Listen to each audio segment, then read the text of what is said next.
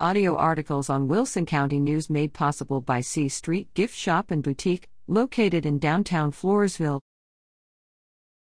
Tour Texas Historic Military Sites. Texas' illustrious military history ranges from the frontier era to 20th century international warfare. Honor the state's proud record of service at battlefields, forts, and sacred grounds. Make plans to visit a historic military site in Texas. Fort Griffin in Albany was one of the U.S. Army's defensive forts from 1867-81 during the Indian Wars. The site is home to the official state of Texas Longhorn herd.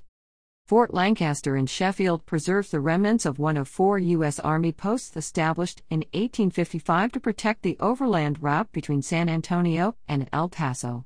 It remains the only U.S. Army fort in Texas that was attacked by Native Americans. Fort McKaibet stands atop a remote hill in Menard County. It is one of the best preserved examples of a Texas Indian Wars, 1850-75 military post.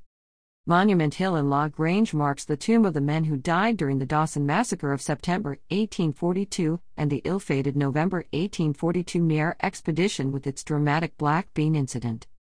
National Museum of the Pacific War in Fredericksburg is the only institution in the continental United States dedicated exclusively to telling the story of the Pacific Theater in World War II.